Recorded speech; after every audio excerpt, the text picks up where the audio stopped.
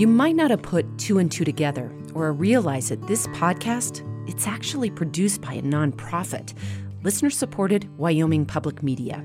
We're just a little old station housed in a basement on the beautiful University of Wyoming campus.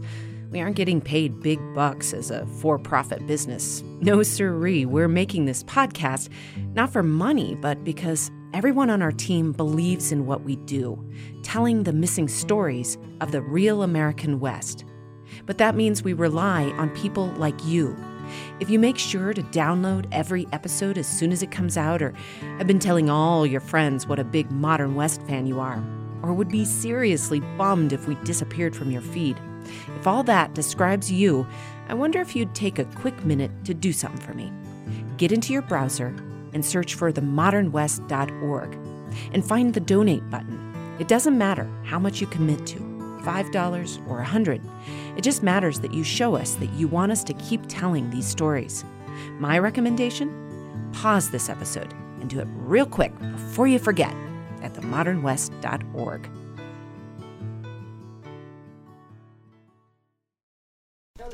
There's a bunch of stuff. I don't know what's all going on here. Oh, that's all right. A few months back, just before the pandemic, I tagged along with my dad to band practice. We showed up at his friend Gary Watson's house. Gary, you'll remember, was my dad's first friend in North Park, and the guy who invited him to join the Rhythm Rustlers. When I was a kid, my dad played lead guitar, but nowadays, he's on keyboards.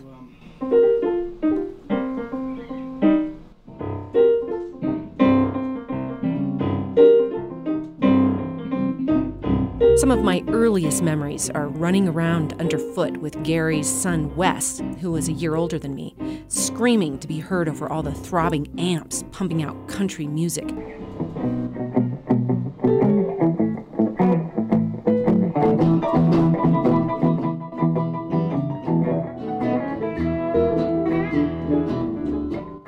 Or at least I hung out with Wes until he joined the band as the drummer. I played my first gig on my 12th birthday.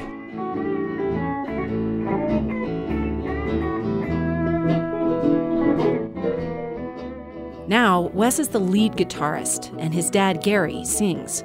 Their original singer, Leon, died a few years back of lung cancer. These days, the Rhythm Rustlers only play publicly a couple times a year, but back in the day, Wes says the Elkhorn Bar filled to the rafters to see these guys. I remember your dad got up and we played to a packed crowd, and he did that Living in the USA, Chuck Berry. Place went nuts. Wes knew that's what he wanted to do, make music that affected people. So after high school, he moved to Fort Collins and joined a popular band called the Marvelous Marmots. And we had fun. We had a blast. But unless you really fall into it and get a card for the union, you can't make it. Last time I played for the Marmots, I made $20 less than the first time I ever played with the Rhythm Rustlers, and that was 39 years ago. You know, you just don't get paid. Right. So Wes started driving a truck to make ends meet.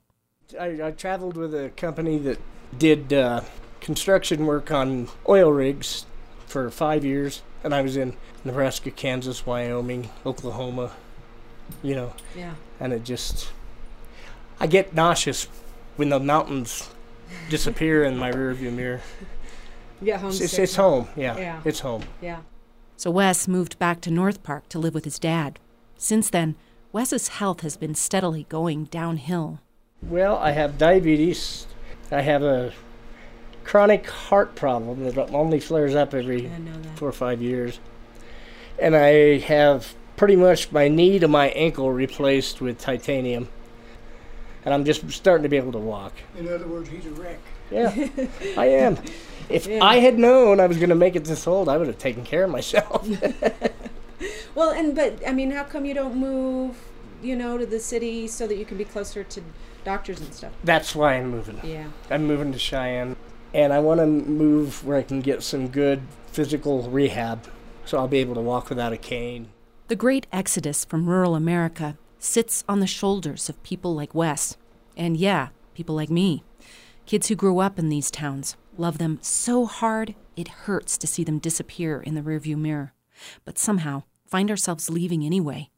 And when we go, we take the music with us. From Wyoming Public Media and PRX, this is The Modern West, exploring the evolving identity of the American West. I'm Melody Edwards.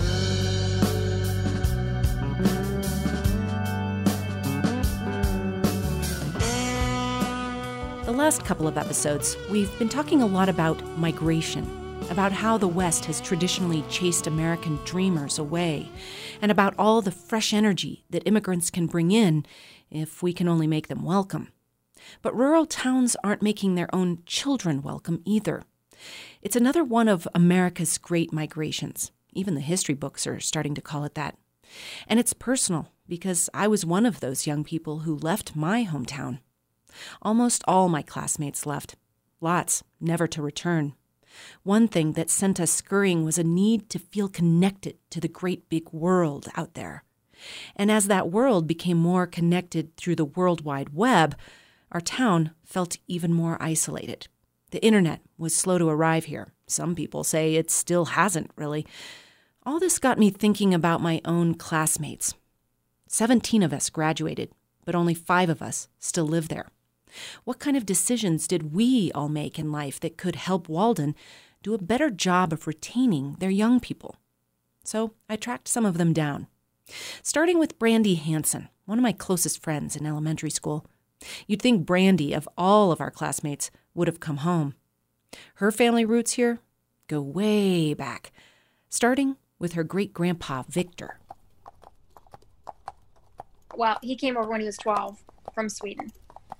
And he actually came over, I believe, by himself, and eventually made it to settle in North Park and started a cattle ranch there. For generations, the Hansens were one of the largest families in the valley. They still have a town park named after them. Brandy says her childhood on the ranch was carefree. Our parents weren't checking on us. They weren't worrying about our biggest threat was whether we were going to step on a rusty nail because we're running around barefoot and have to go get a tetanus shot in Laramie. You know what I mean? We were just running carefree and we made up games. We were outside playing with snow and playing with tractors and playing with horse trailers and, playing in the barns. 4, 6, 8, 10. I remember that, running around on that ranch with Brandy. But then, in the 1980s, farmers and ranchers were hit by a series of hard times. Bad droughts, high-interest loans, low property values. I don't know if it was financial stress leading to divorce or divorce leading to financial stress or where all of that came in, but there started to be, a few divorces, my parents included.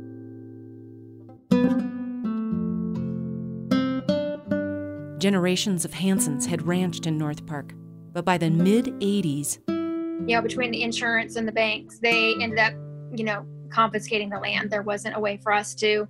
We even toyed around with lots of ideas to try to save the property, like turning it into a dude ranch or, what could we do? Could we board horses?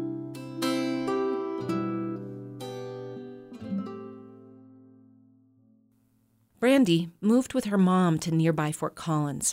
After graduating from college with a degree in math, Brandy ended up following her mom down south and eventually got married. And then as soon as we got married, he got laid off. And when he got laid off, he looked for jobs wherever, and the wherever ended up being Baton Rouge, Louisiana. Which is where Brandy still lives. Now she's a PE teacher and a single mom. She wishes her daughter could grow up like she did. She says over the years, lots of Hansen kids have tried to return to North Park. Some of her cousins returned for summer jobs. Brandy wanted to live closer to her family, too. And I had really wanted to be back there with them, but when I tried to go back, it was really difficult to find a job, housing. So it was almost like once you leave, even if you want to go back, it's really difficult to do that. And honestly, I've tried to go back several times since, and something has always kind of become a roadblock to it. It's definitely a lifestyle choice. Yeah. That's Matt Schuler, another guy from our class. Now he's the editor of the town paper, the Jackson County Star. I catch him on a Wednesday, packaging up the newspapers to deliver around town.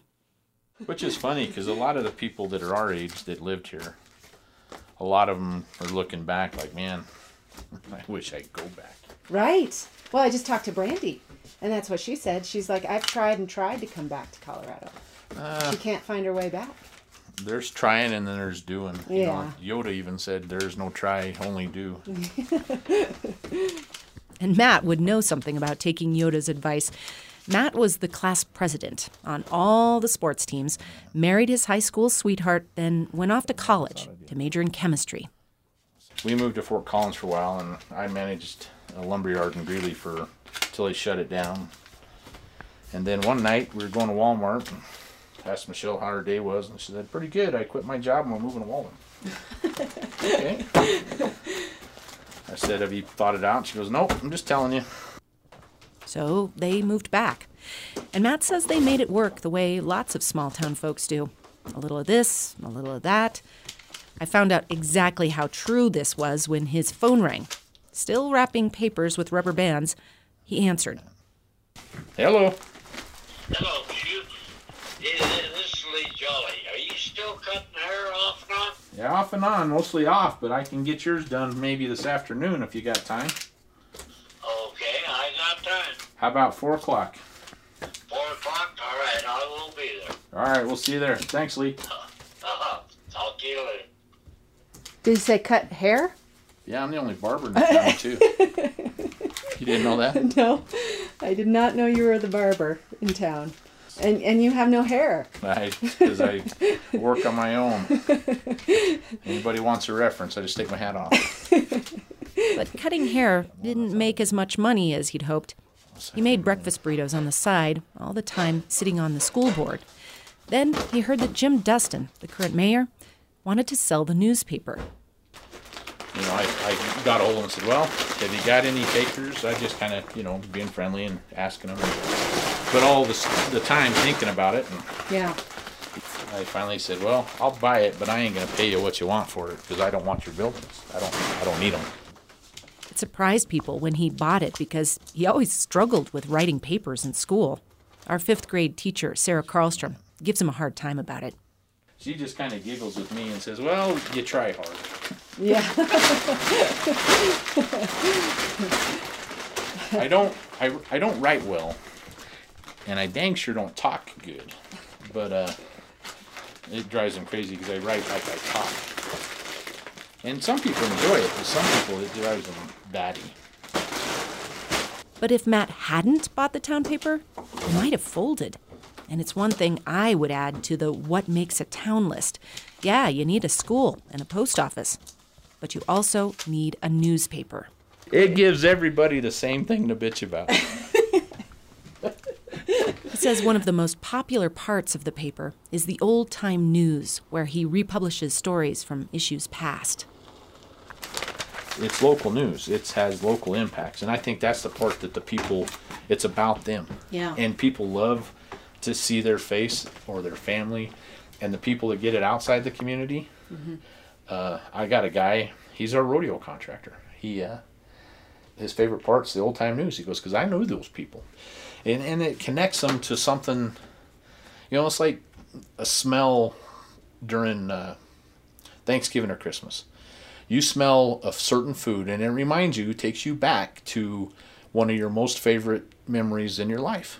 Well, that's what local papers have the ability to do to some folks. He also doesn't charge for obituaries because a death is big news in a fast-shrinking town like Walden. Hop in the front seat. Okay. Stop the post office. I help Matt load the papers into the trunk of his car and we head out to deliver them. At the grocery store, he counts out a stack of papers. Are you working hard? Every chance I get.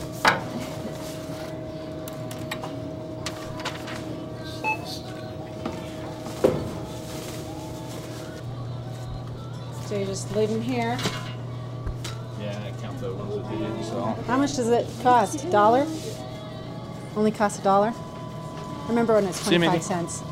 You're old. I know. While we're out and about, we drive past the place where the town recently demolished my childhood home. And this is where our house was, right here. Right there. It's gone. Totally gone. Well, you can buy a lot and build it back. Well, maybe. My mom went and You want picked to buy the a newspaper? rhubarb. No, I want you to keep doing the newspaper is what I want to happen. That makes me nervous when Matt talks about selling the newspaper. It makes everybody nervous. His writing might drive people batty, but because Matt moved home, Walden at least has a paper. More than a lot of towns can say. Matt says Walden needs to think about how to grow so people like him can make it work. The growth is either going to happen to us or with us. And I just hope we're active participants as residents instead of watching it from the sidelines. And the most likely folks to want to protect that identity are kids who grew up here. Matt doesn't want North Park to become the next glitzy tourist destination. Tourism jobs are low-paying and seasonal. But he says if North Parkers are going to have a say about that, they need speedy internet so people can move here, businesses can grow here, and kids like me who can bring our jobs anywhere might come home. Hell, we barely got internet now, so Yeah, how is the internet these days? it sucks. Really? Pretty slow. It's better than nothing, but it's real close to it.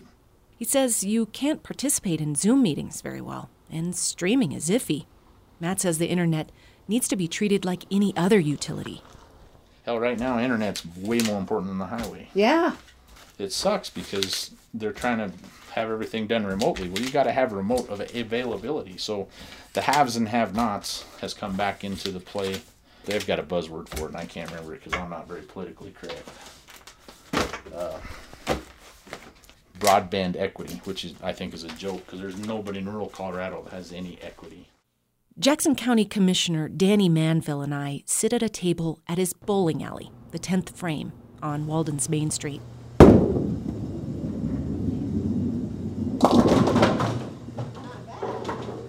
The thing that's bad, or that is unfortunate about it, is that we have the fiber here. We have more than enough fiber coming in here. Can't use it. Why not? Because CenturyLink won't let anybody have it. That's what it comes down to.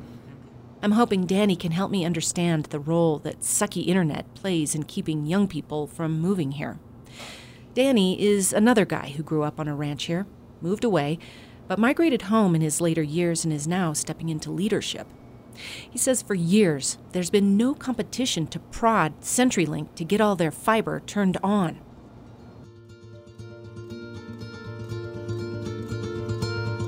Fiber optics are hair-thin strands of glass or plastic that conduct information in the form of light speedily wherever people need it. It's an underground spiderweb connecting data centers to homes and businesses everywhere. When the pandemic hit, most people thought, wow, good thing we have the internet to keep us connected. The rural poor, though? They weren't thinking that. A full quarter of rural America can't get the internet at all. And on Indian reservations, it's even worse. A third of people living on them can't get it. When the pandemic hit rural places, life got harder.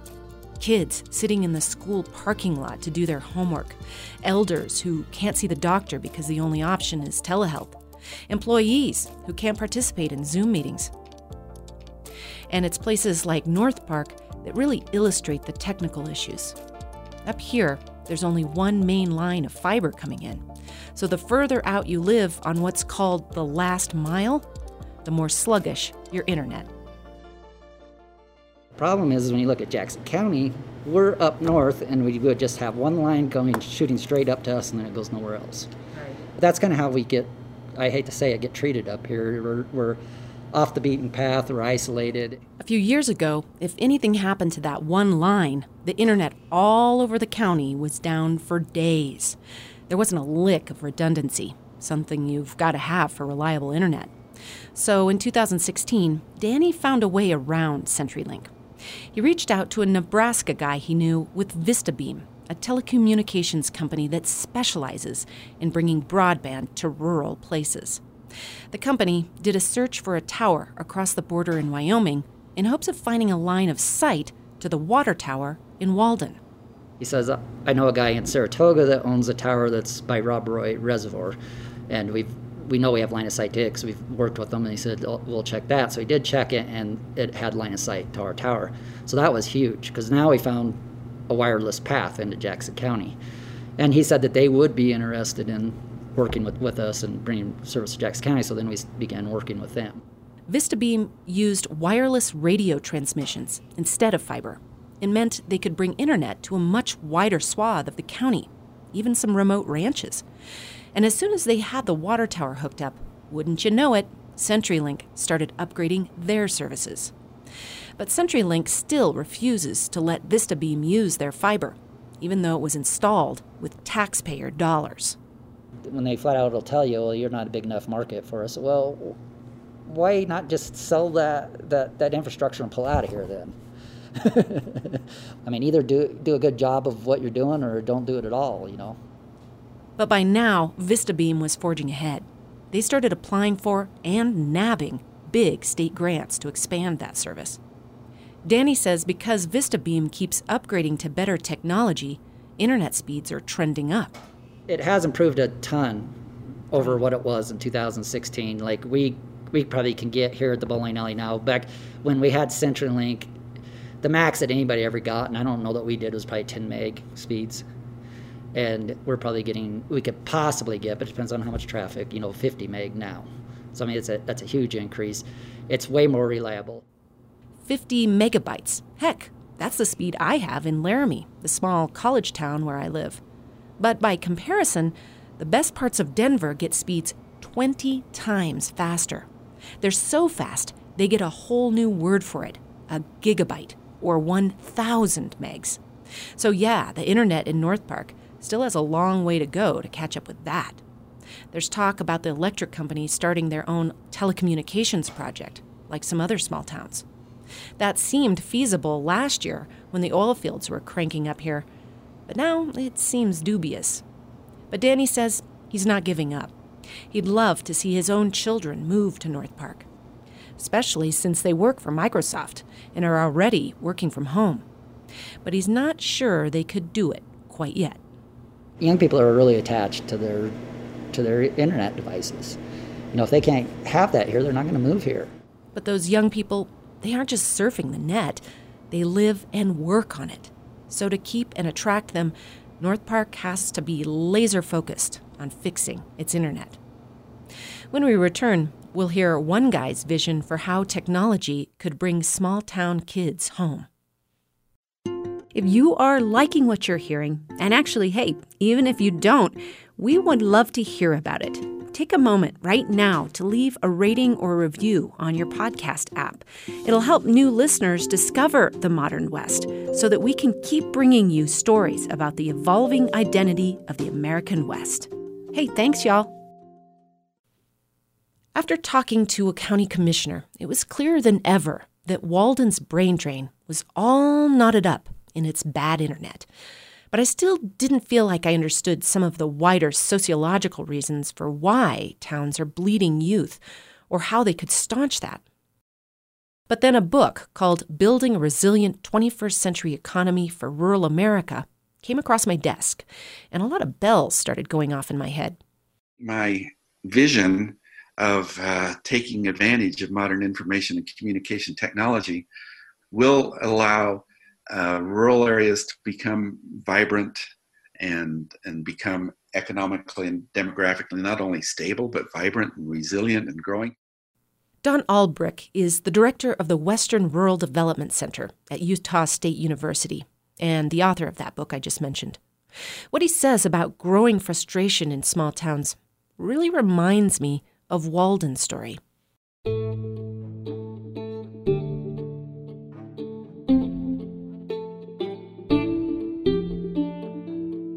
the average male is making less money now than they made in 1973 in constant dollars.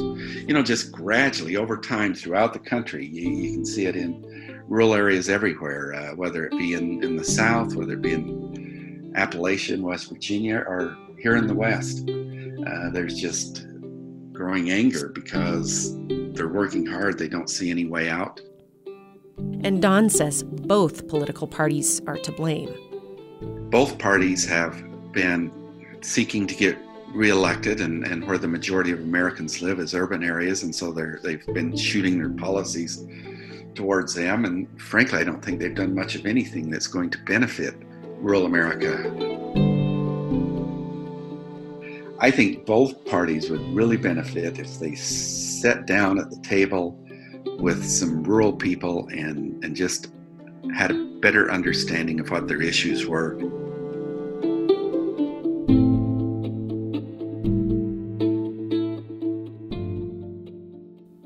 Don understands all this because he watched his own small town in southern Utah go through it. This was a farm town, and as agriculture mechanized, we needed fewer people, and so the population is just getting smaller and smaller and smaller. Just like how kids in North Park used to be able to trust that they'd get jobs as loggers, miners, or oil field workers. Don says technology has taken away such jobs, giving them to machines. Go into a coal mine these days, and it's not guys with a pick and shovel and a little light on their hat. It's somebody with a computer. Looks like he's playing video games, operating these vast machines that are scratching, digging coal up and putting it on conveyor belts. And these trends are going to continue. The number of jobs in these what I call the goods producing industries is going to continue to decline because technology is going to continue to improve. Which sounds like doomsday for small towns. But Don says even as technology took away jobs, it can also bring them back. With modern information and communication technology, it is now possible for somebody to live in a rural community and market their products or market their skills globally. The COVID pandemic has just made this even more apparent. There are millions and millions of Americans who are working from home. Okay, if you're working from home, why can't this home be in rural Wyoming? Why does it have to be in Silicon Valley, California, where the job is? Or why does it have to be in New York, where the boss is, where the company is? Why can't you live in one of these beautiful Western communities and do your work over the computer like you've always done? I can hear the commercial now. Live in Walden. Fly fish on the headwaters of the North Platte in the morning. Get your work done in the afternoon. He says this change in the economy would benefit cities, too, because they wouldn't be so crowded and polluted if the population spreads out more. And Don told me this other thing that's so important.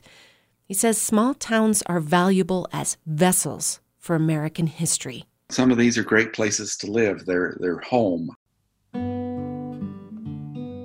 I grew up in a small rural community in southern Utah. That is my home. That is where my roots are. That is where my parents and my grandparents and my great-grandparents are buried in the local cemetery there. I don't want this place to die. I love my hometown.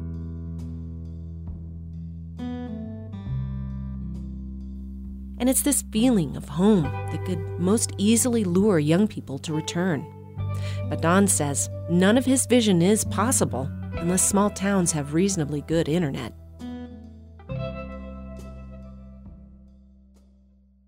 One of my classmates, though, she's kind of a poster child for how to successfully live a 21st century lifestyle in a rural place. A few episodes back, my parents and I went to a reunion at a beautiful cabin with a bunch of my dad's oilfield buddies. On a hot day in September, I drive back out there, but under very different circumstances. The mountainside across the highway smokes from a wildfire that's actively burning across thousands of acres. Our family friend John Simons is now married to one of my classmates, Amy. They just returned home today after being evacuated for days. Showing me around her art studio, she says she hasn't even had time to unpack all her equipment. But yeah, when we got evacuated, John was like, "Don't you want to pack up your tools?" Yeah. And it just like, it put me into a meltdown situation where I was like, I don't even know what I would take, but I'm so glad he said that because I wasn't going to. But this is my workbench, and I spend a lot of time here. Yeah. Normally I have like my big light and my Dremel tool and some saws and all that kind of stuff. And, you know, I just work with a lot of stuff. I work with leather, I work with fur, I work with metals, I work with porcupine quills. Amy grew up on that mountainside that's now on fire. Her dad was the caretaker of an old mine. For most of her childhood, Amy's family lived a backwoods lifestyle. She had to snowmobile out to catch the bus. When she was 13, they moved to Walden, and her dad became the county judge. Then, when she graduated from high school... Were you like, oh, I'm going to settle down in North Park? Oh, God, no. I wanted the hell out of here so bad. I think I left the day after I graduated. Literally, like, got up in the morning, threw a bag in my car, and left. But you can take a girl out of North Park, but you can't take North Park out of the girl. She found a job as a server at the famous music venue, Mishawaka. It's a curvy half-hour drive from Fort Collins, way up Pooter Canyon, and she lived in a cabin with wood heat. But she started to feel bad about not having an education. So I decided to get a real job and learn about computers. Which was stupid. I was making probably $300, $400, even $600 a night bartending. But I was like, I need to grow up. I got a job that I had to be on the computer all day, and I learned from an amazing woman about Excel, and so I did that until I got knocked up.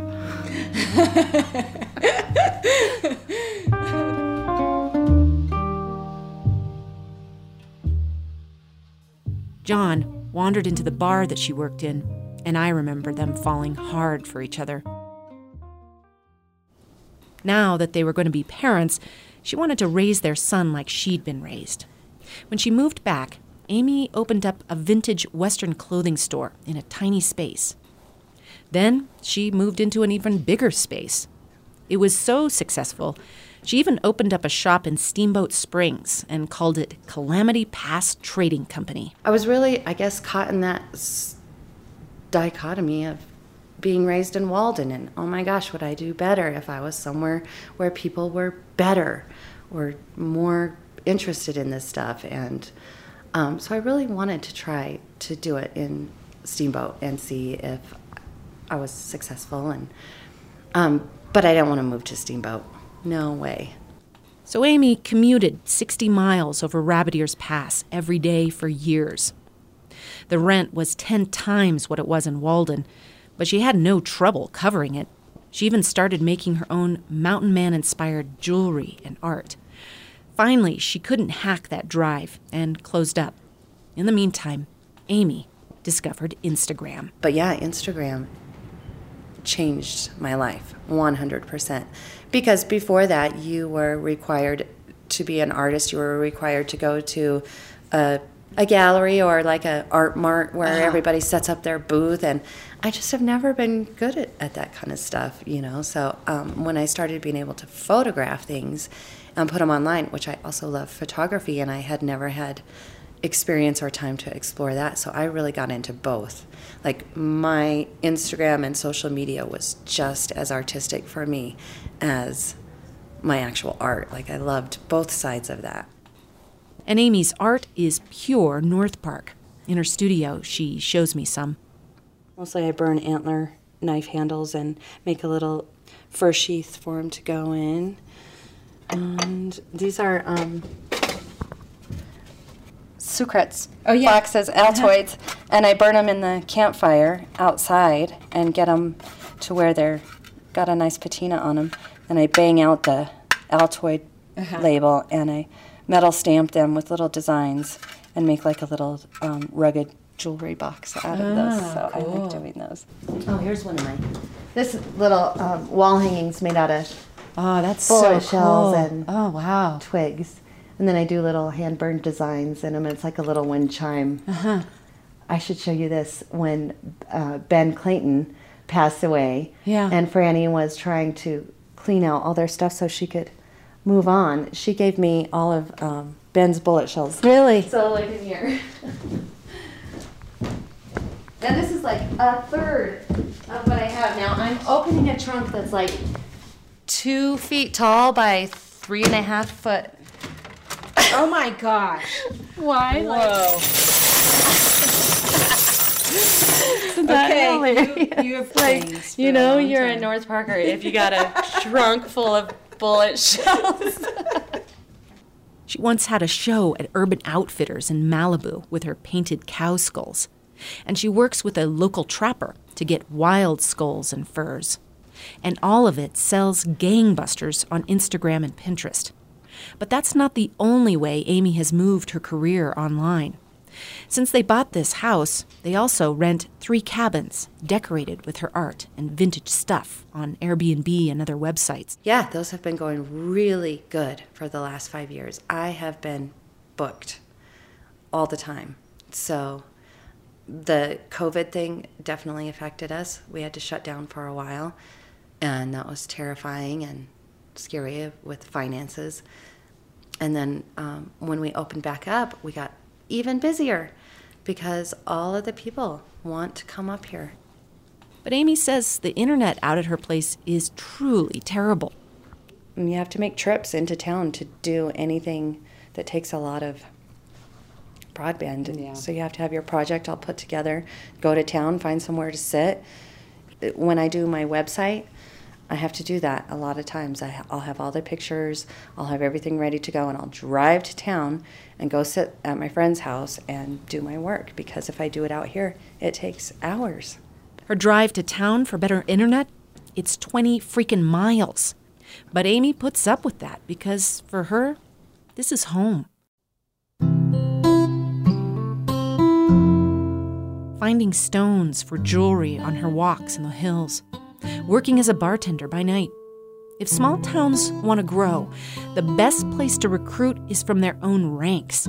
Amy and I, we have the same idea of our best selves. All the ladies I know have 2-3 jobs. Like, they all know how to, like, frickin' rope a cow and type on the calculator at the bank. Like, Yeah. you know, they all have these skills. One of my favorite stories is Barb Roberts lived way out in the boonies, and she was like 60.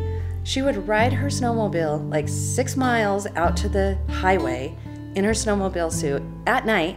Then she'd get to her car, she'd spread her snowmobile suit out on the ground, put on her pantyhose and a fucking dress, and go to women's club. Like, That is a North Park lady. Exactly. Yeah. That's a North Park lady. And so that is definitely the kind of person I want to be.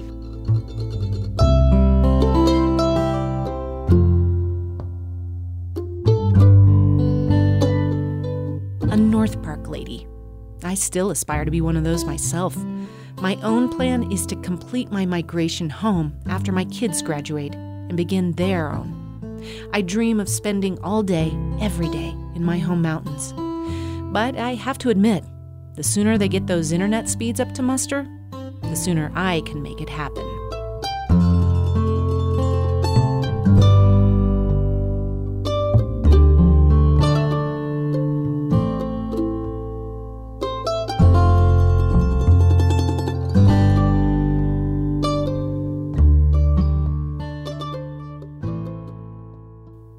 Well, we're getting close to the end of the season here.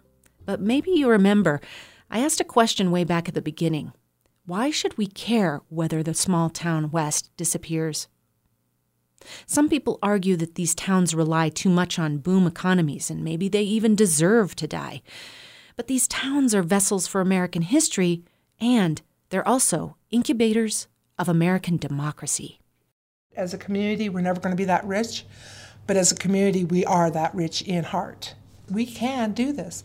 Once we make up our mind but getting people to the table because they all think that their ideas are so different. They aren't. We all want safe schools. We all want safe streets. We all want, the security. And once we start talking to each other about what we have in common, the county people and the town people, then things can start happening. I know there's a lot of listeners out there who are on long migrations away from their hometowns. We want to hear your story. Reach out to us on social media at Modern West Pod. You can see a video of the Rhythm Wrestlers and see some photos of Amy's artwork and her trunk o' bullets, along with Matt out delivering papers, at our website, themodernwest.org. I'm Melody Edwards. Our story editor is Aaron Jones. Anna Rader is our digital producer. Our executive producer is Micah Schweitzer. Our theme song is by Screen Door Porch. The Modern West is a production of PRX and Wyoming Public Media.